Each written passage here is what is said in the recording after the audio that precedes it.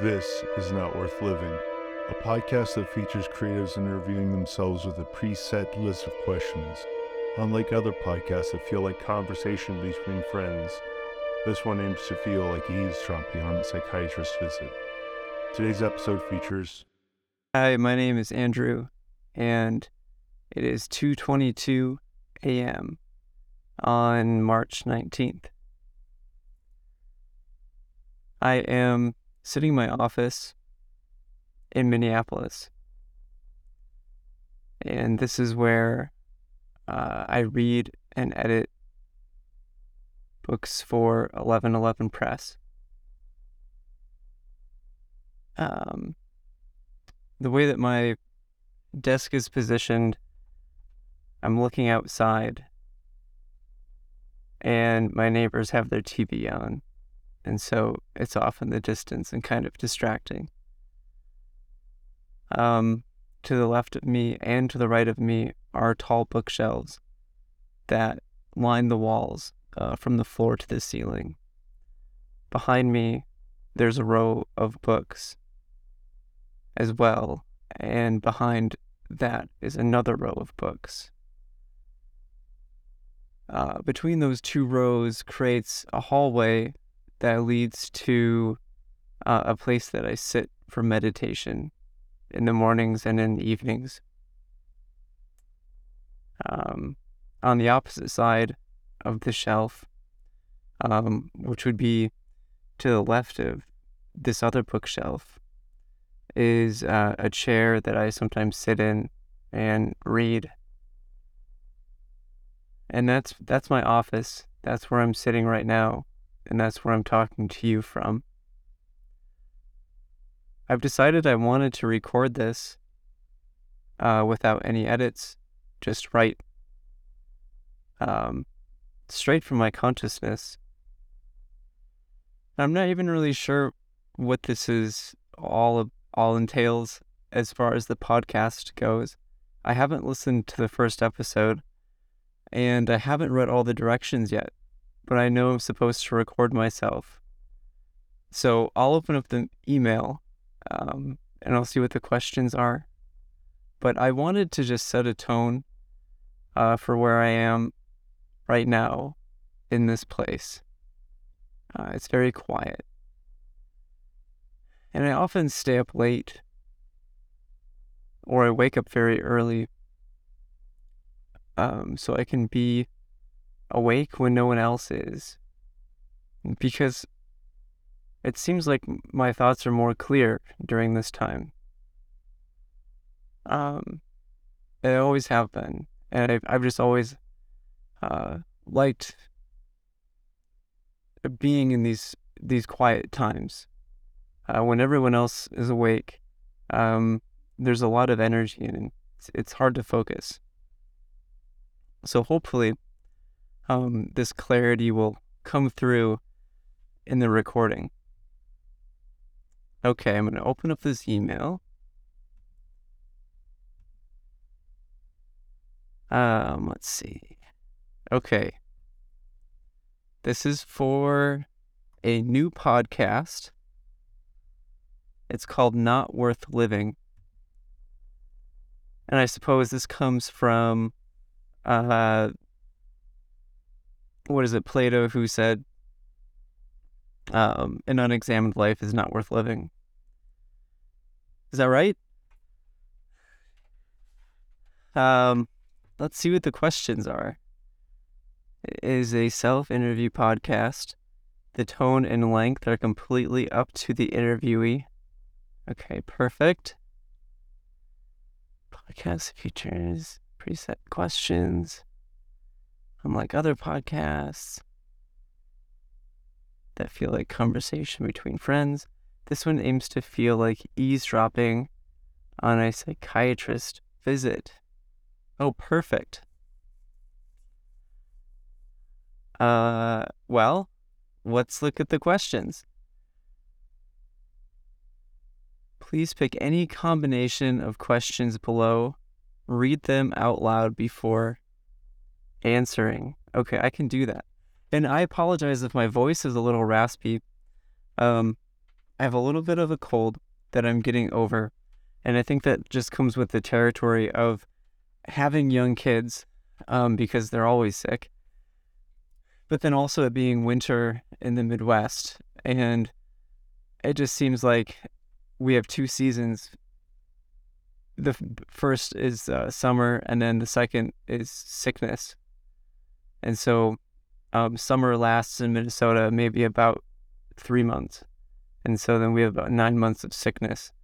And so we have maybe about 3 more months of sickness left. I think that's a dad joke, right? Okay, the first question is, what makes you tick?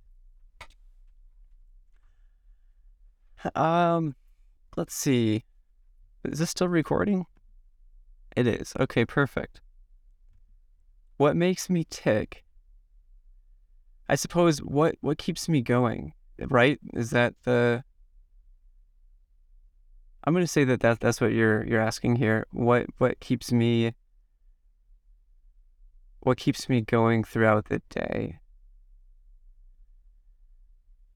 And I'd have to say that what makes me tick, what keeps me going, is my meditation practice.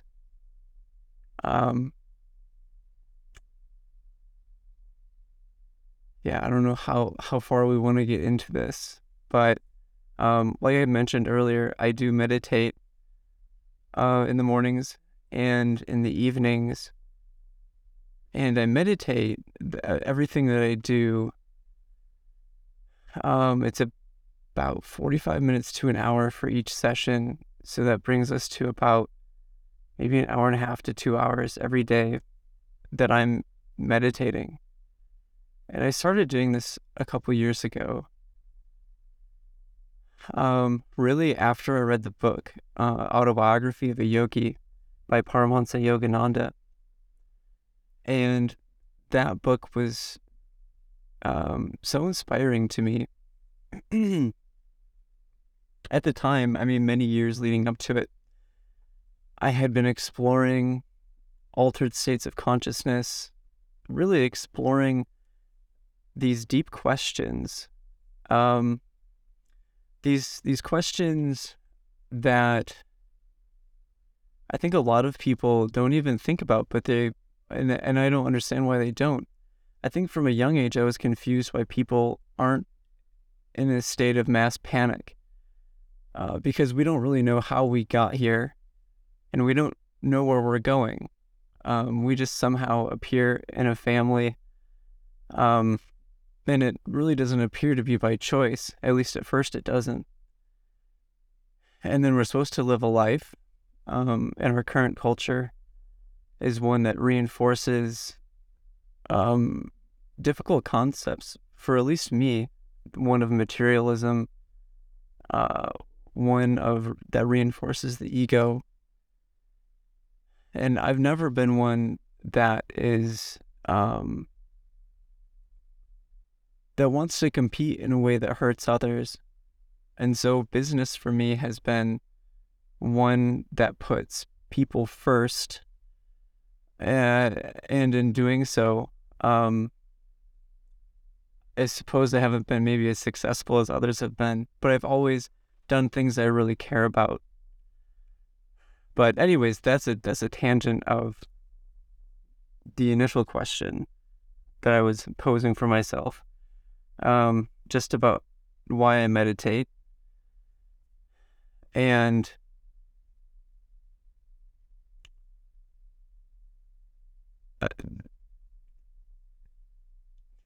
yeah, just that there's all these questions, and so I mentioned one, so kind of asking, why are we here?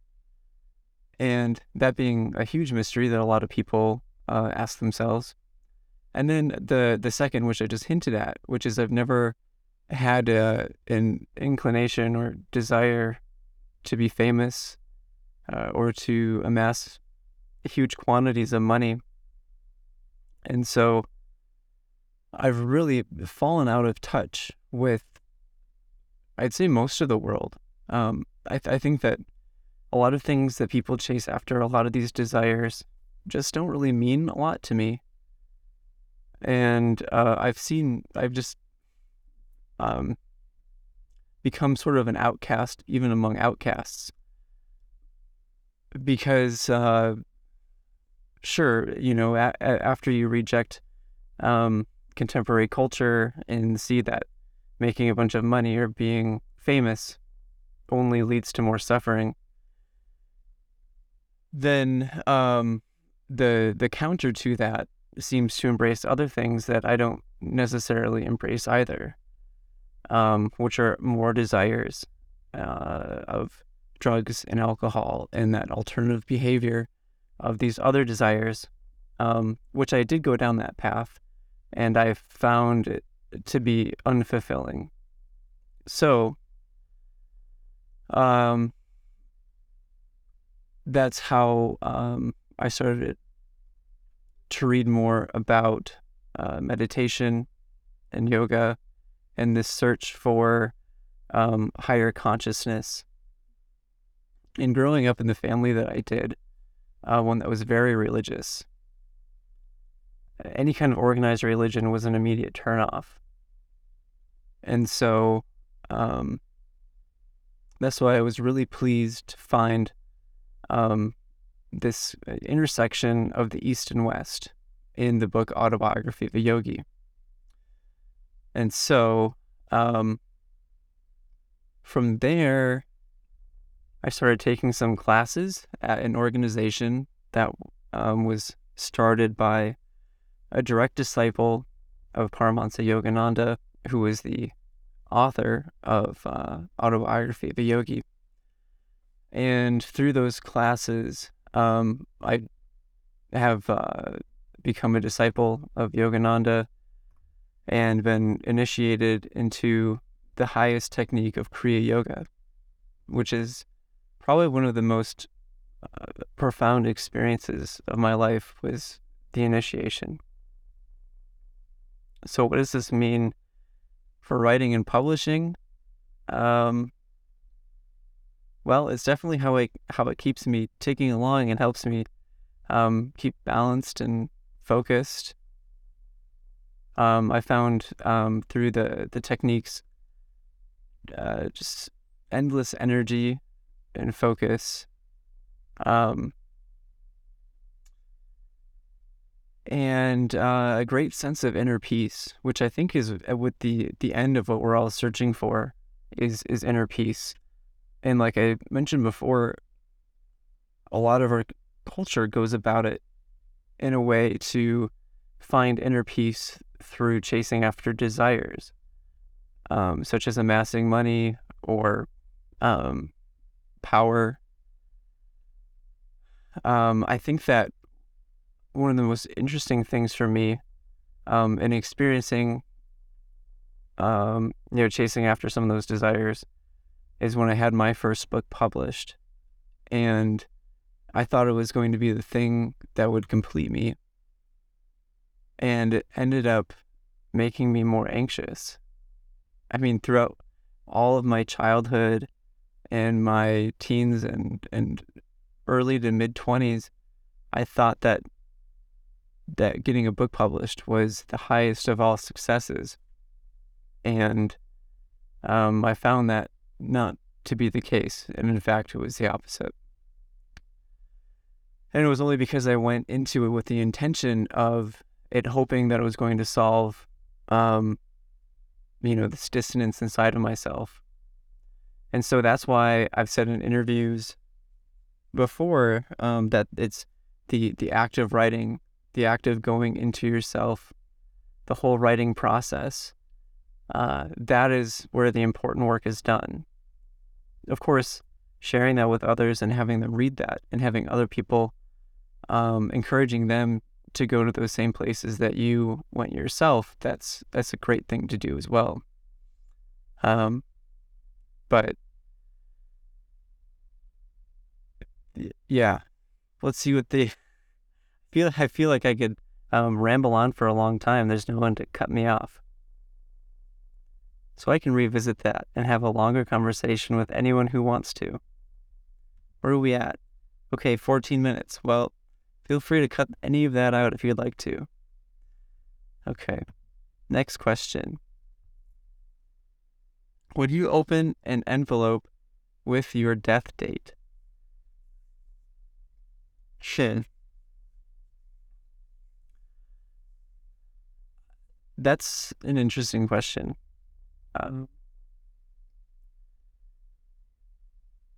I don't think that it would really matter to me.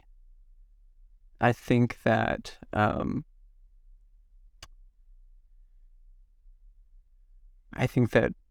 I die daily. I don't mean that I live very closely to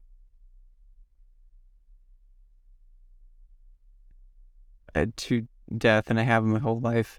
I had heart problems when I was younger, and frequently thought about what it would be like to not be here anymore. But something I do, and this is part of my meditation practice, is when I'm falling asleep, just reminding myself that none of this is real. This whole world that we live in is real in a sense, but ultimately it is just a dream. And where I go when I dream is not very much different from this world that we are living in now. And so death for me is just a state of consciousness that that was, we alter our consciousness every day. Every time we go to sleep, we alter our consciousness. So death isn't anything that I would say that I have any fear of anymore. So yeah, that again, that opens up a huge Pandora's box of like many, or maybe Pandora's box isn't the correct word there. I think that there's a lot of these questions that are like opening a door to a hallway, and in answering one question, you open that door up to a hallway with many more doors, and each of those doors are opening to other hallways of many other rooms, and so that's just a very big question. But yeah, I don't know if I don't think that it would change how I live my life now if I knew when I was going to die. Let's see, what was the first time you remember creating something intentionally? So let's see. Creating something intentionally. I've always been pretty artistic, and I remember my kindergarten teacher, she'd always take pictures of the things that I would create.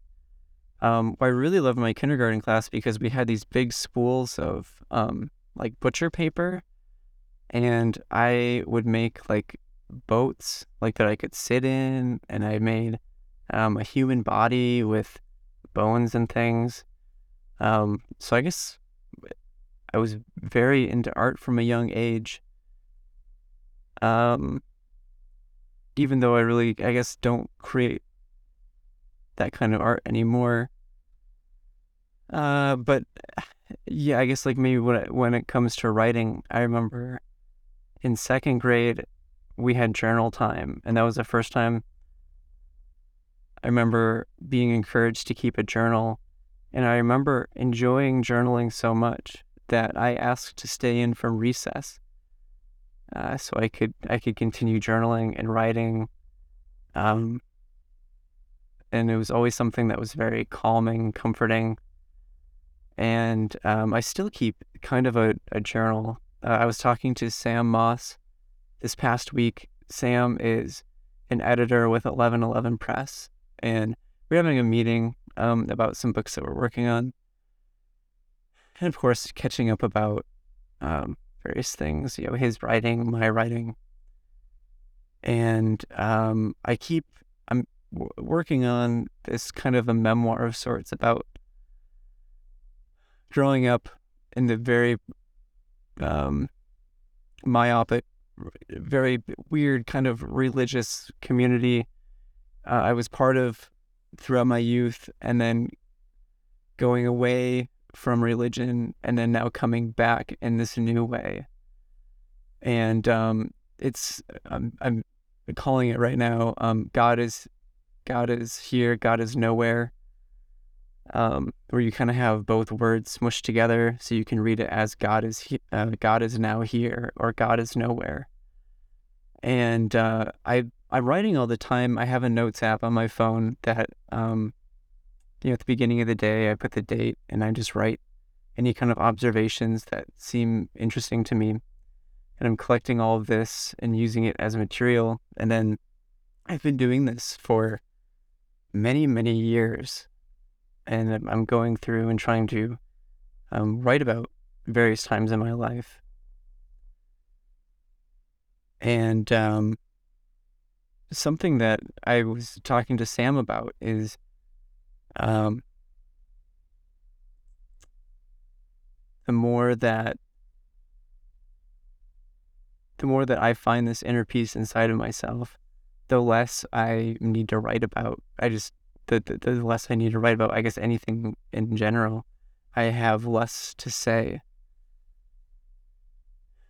And I've just been really thinking about that, about how during the years that were very painful, I was writing all the time, and I used writing as a way to process the pain. And now, as things have eased up, I sometimes go days without writing, and it's because I just don't use it in that way anymore. So that was quite the tangent from the question, which was, what was the first time you remember creating something intentionally? So, but yeah, I guess going back to that second grade journal, there have been times in my life where I haven't been able to find comfort in anything else besides writing. And so that journaling was incredibly important to find and discover. The next question is, what keeps you motivated?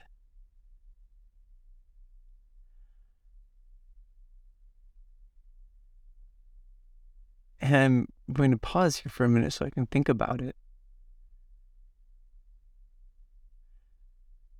Well, I guess that there's a few different motivations.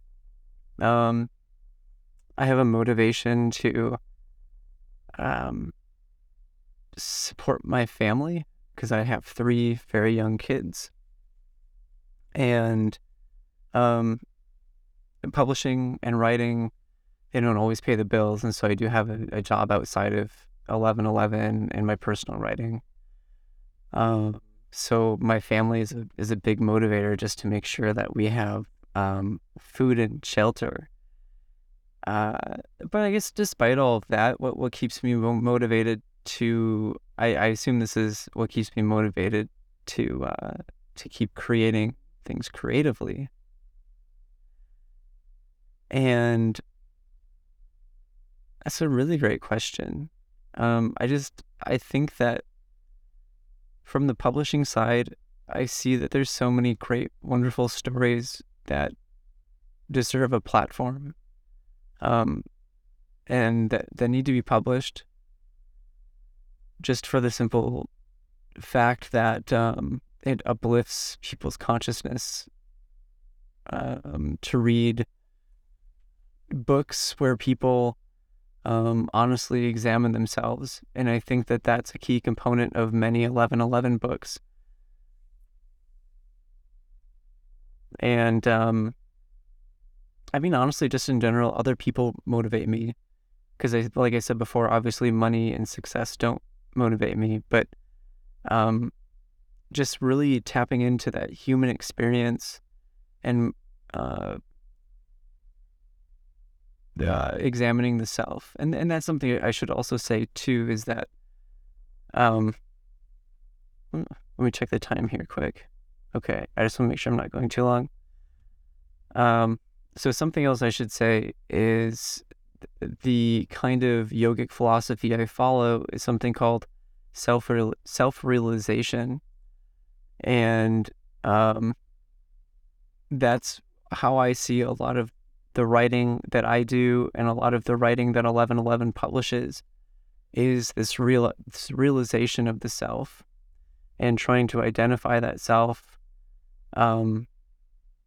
The whole idea of we are the stories that we tell ourselves, and kind of going back to some of those earlier stories of how we formed our identity.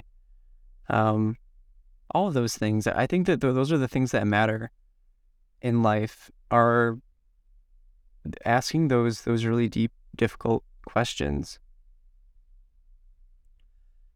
Who inspires you at the moment? That's the next question. Who inspires you at the moment? Well, I mean, as I mentioned, Paramahansa Yogananda, and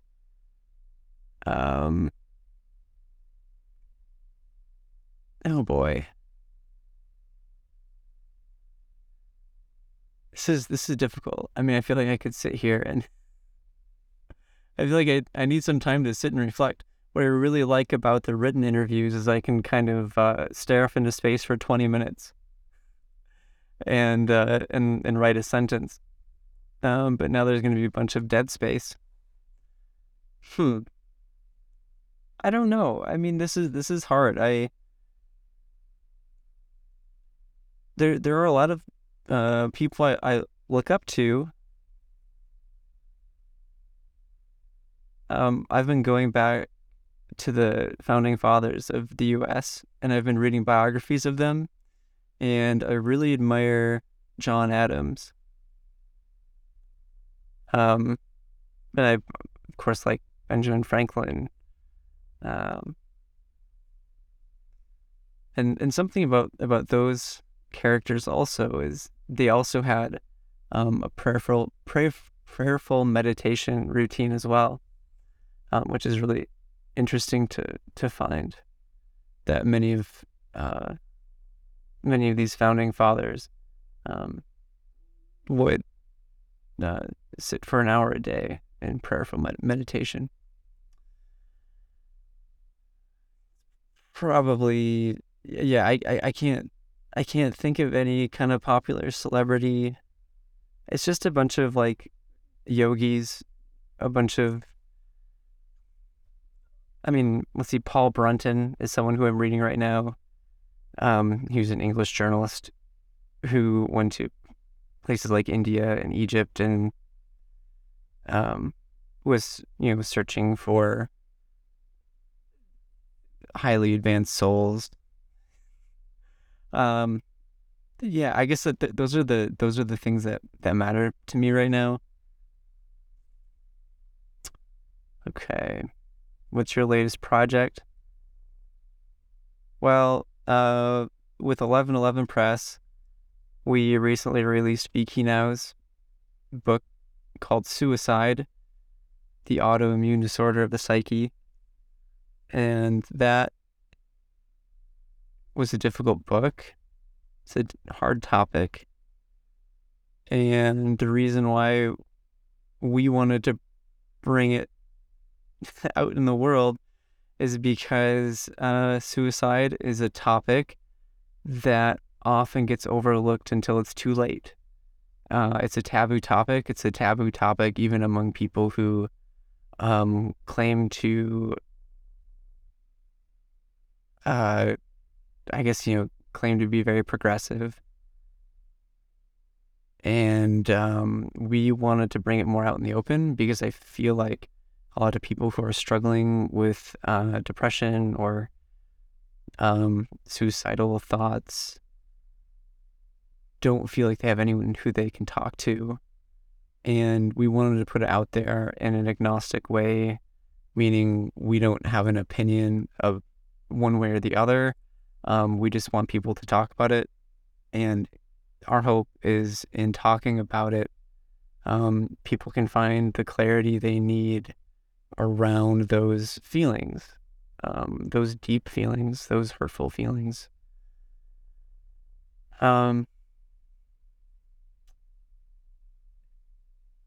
Yeah, I mean, V has one opinion. I have another opinion about it.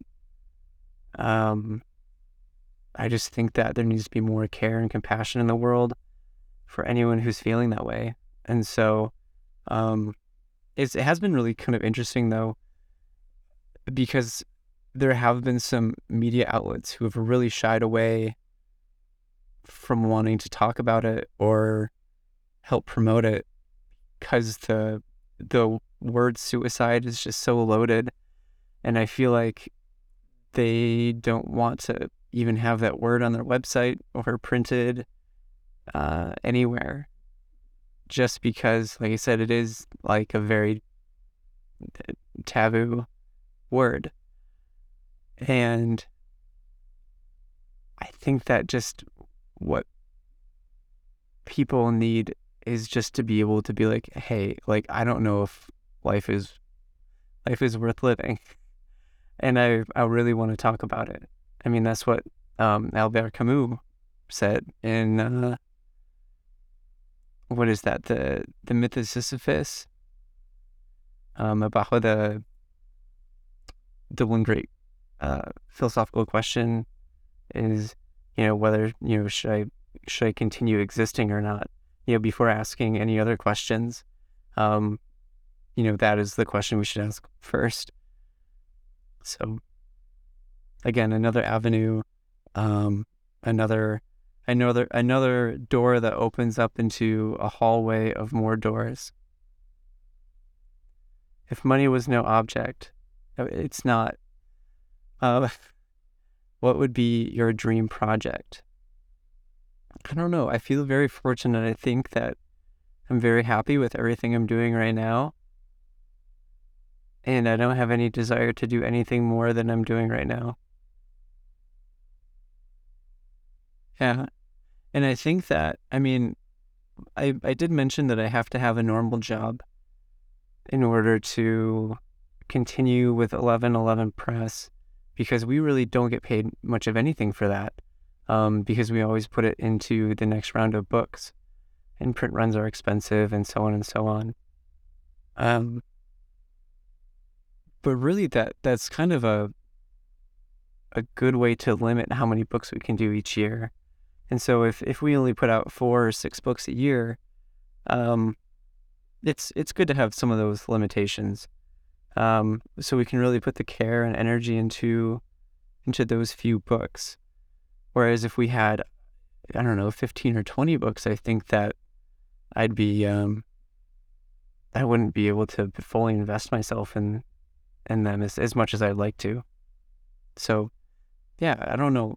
The dream project is currently happening right now with everything I have going on. Is there a quote or a motto that you work by? I'm sure that there's a lot of really great quotes. Let's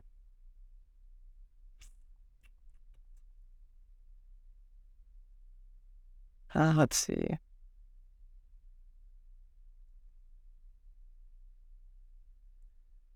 Well, the greater the greater the will, the greater the flow of energy.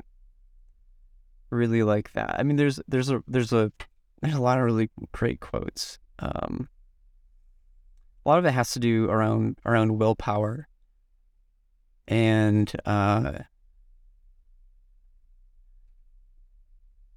I guess I've always thought it's funny that my last name's Wilt, and there's this the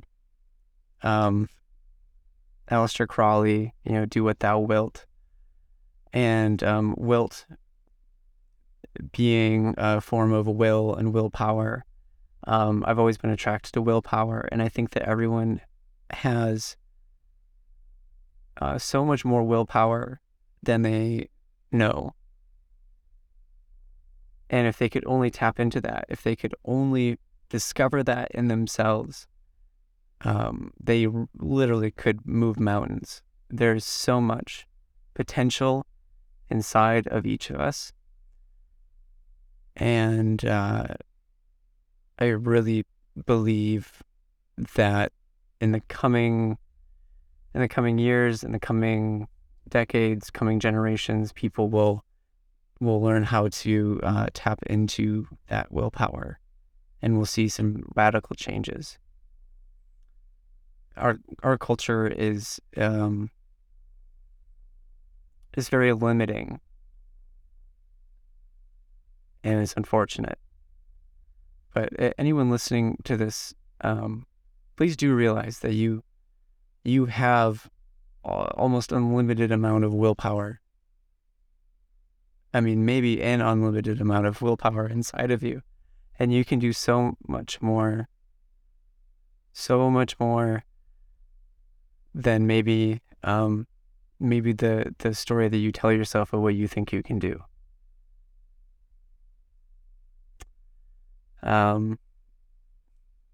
Would you be friends with yourself? Well, I think that we are all individual aspects of the divine, and I strive to be friends with everybody. I like to see the good in everybody.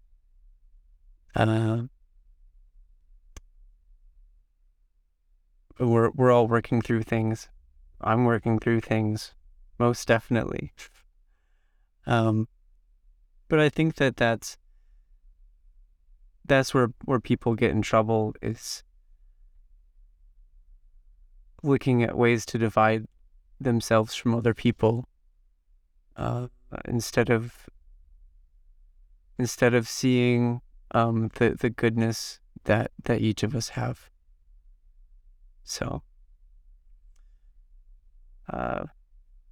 what do you do differently from other people? Well, I don't know. I suppose there's a lot.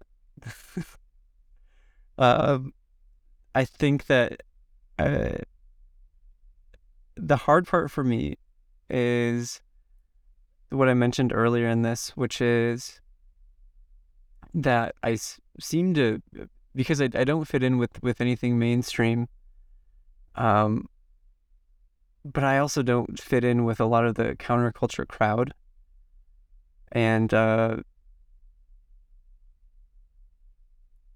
so, yeah, I don't.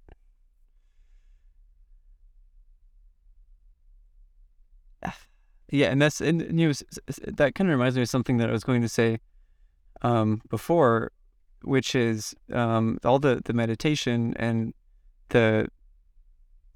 these ancient techniques that I follow. All of the things that people do through drugs and alcohol and other sense desires that they follow, all of those things can be achieved through meditation, through they're all contained inside of yourself already, and you don't have to do those things, those external things. It's and that's really hard to explain to a lot of my friends who are part of, I guess, this other crowd, this other scene. And I mean, ultimately, it's whatever decision you want to make. I mean, it's not up to me to make a decision for you, obviously. But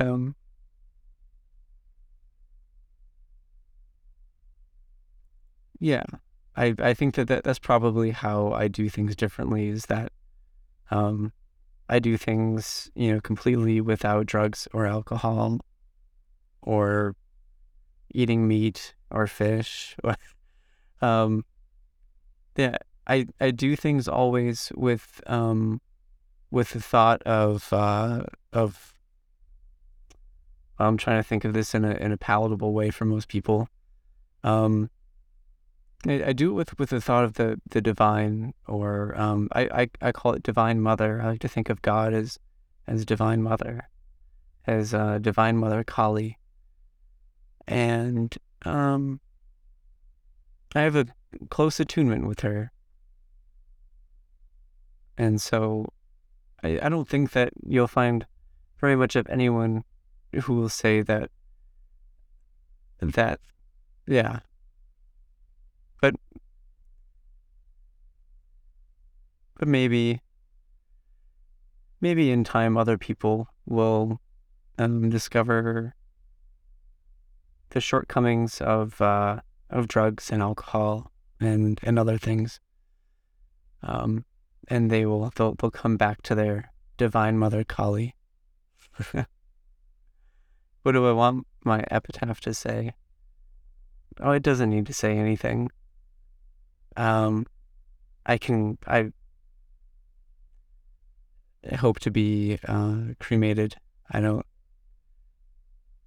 know. I hope that the positivity I put into the world, and it doesn't need to be, I don't need to get any kind of credit for it. I just hope to be a very positive person, and I hope that positivity inspires other people to be positive and loving and supportive to one another. Because we as a human species, we're part of one great big family, even outside of humans, and I mean this includes animals and plants and our world. We're all part of a collective consciousness, and anything that you do to another person that's negative is hurtful, ultimately to yourself, because you're part of that collective. So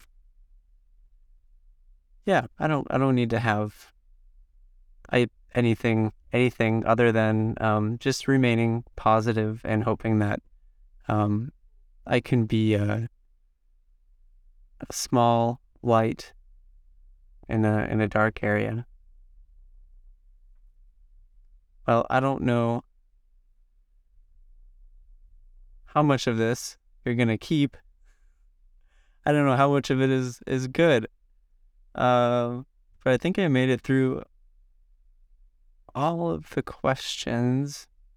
Oh, and then at the bottom there's examples. Well, okay. I'll have to look at those later.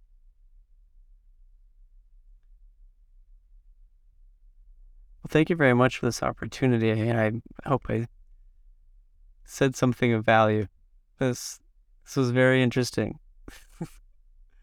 Peace, love, and joy to you all. Home, peace, amen.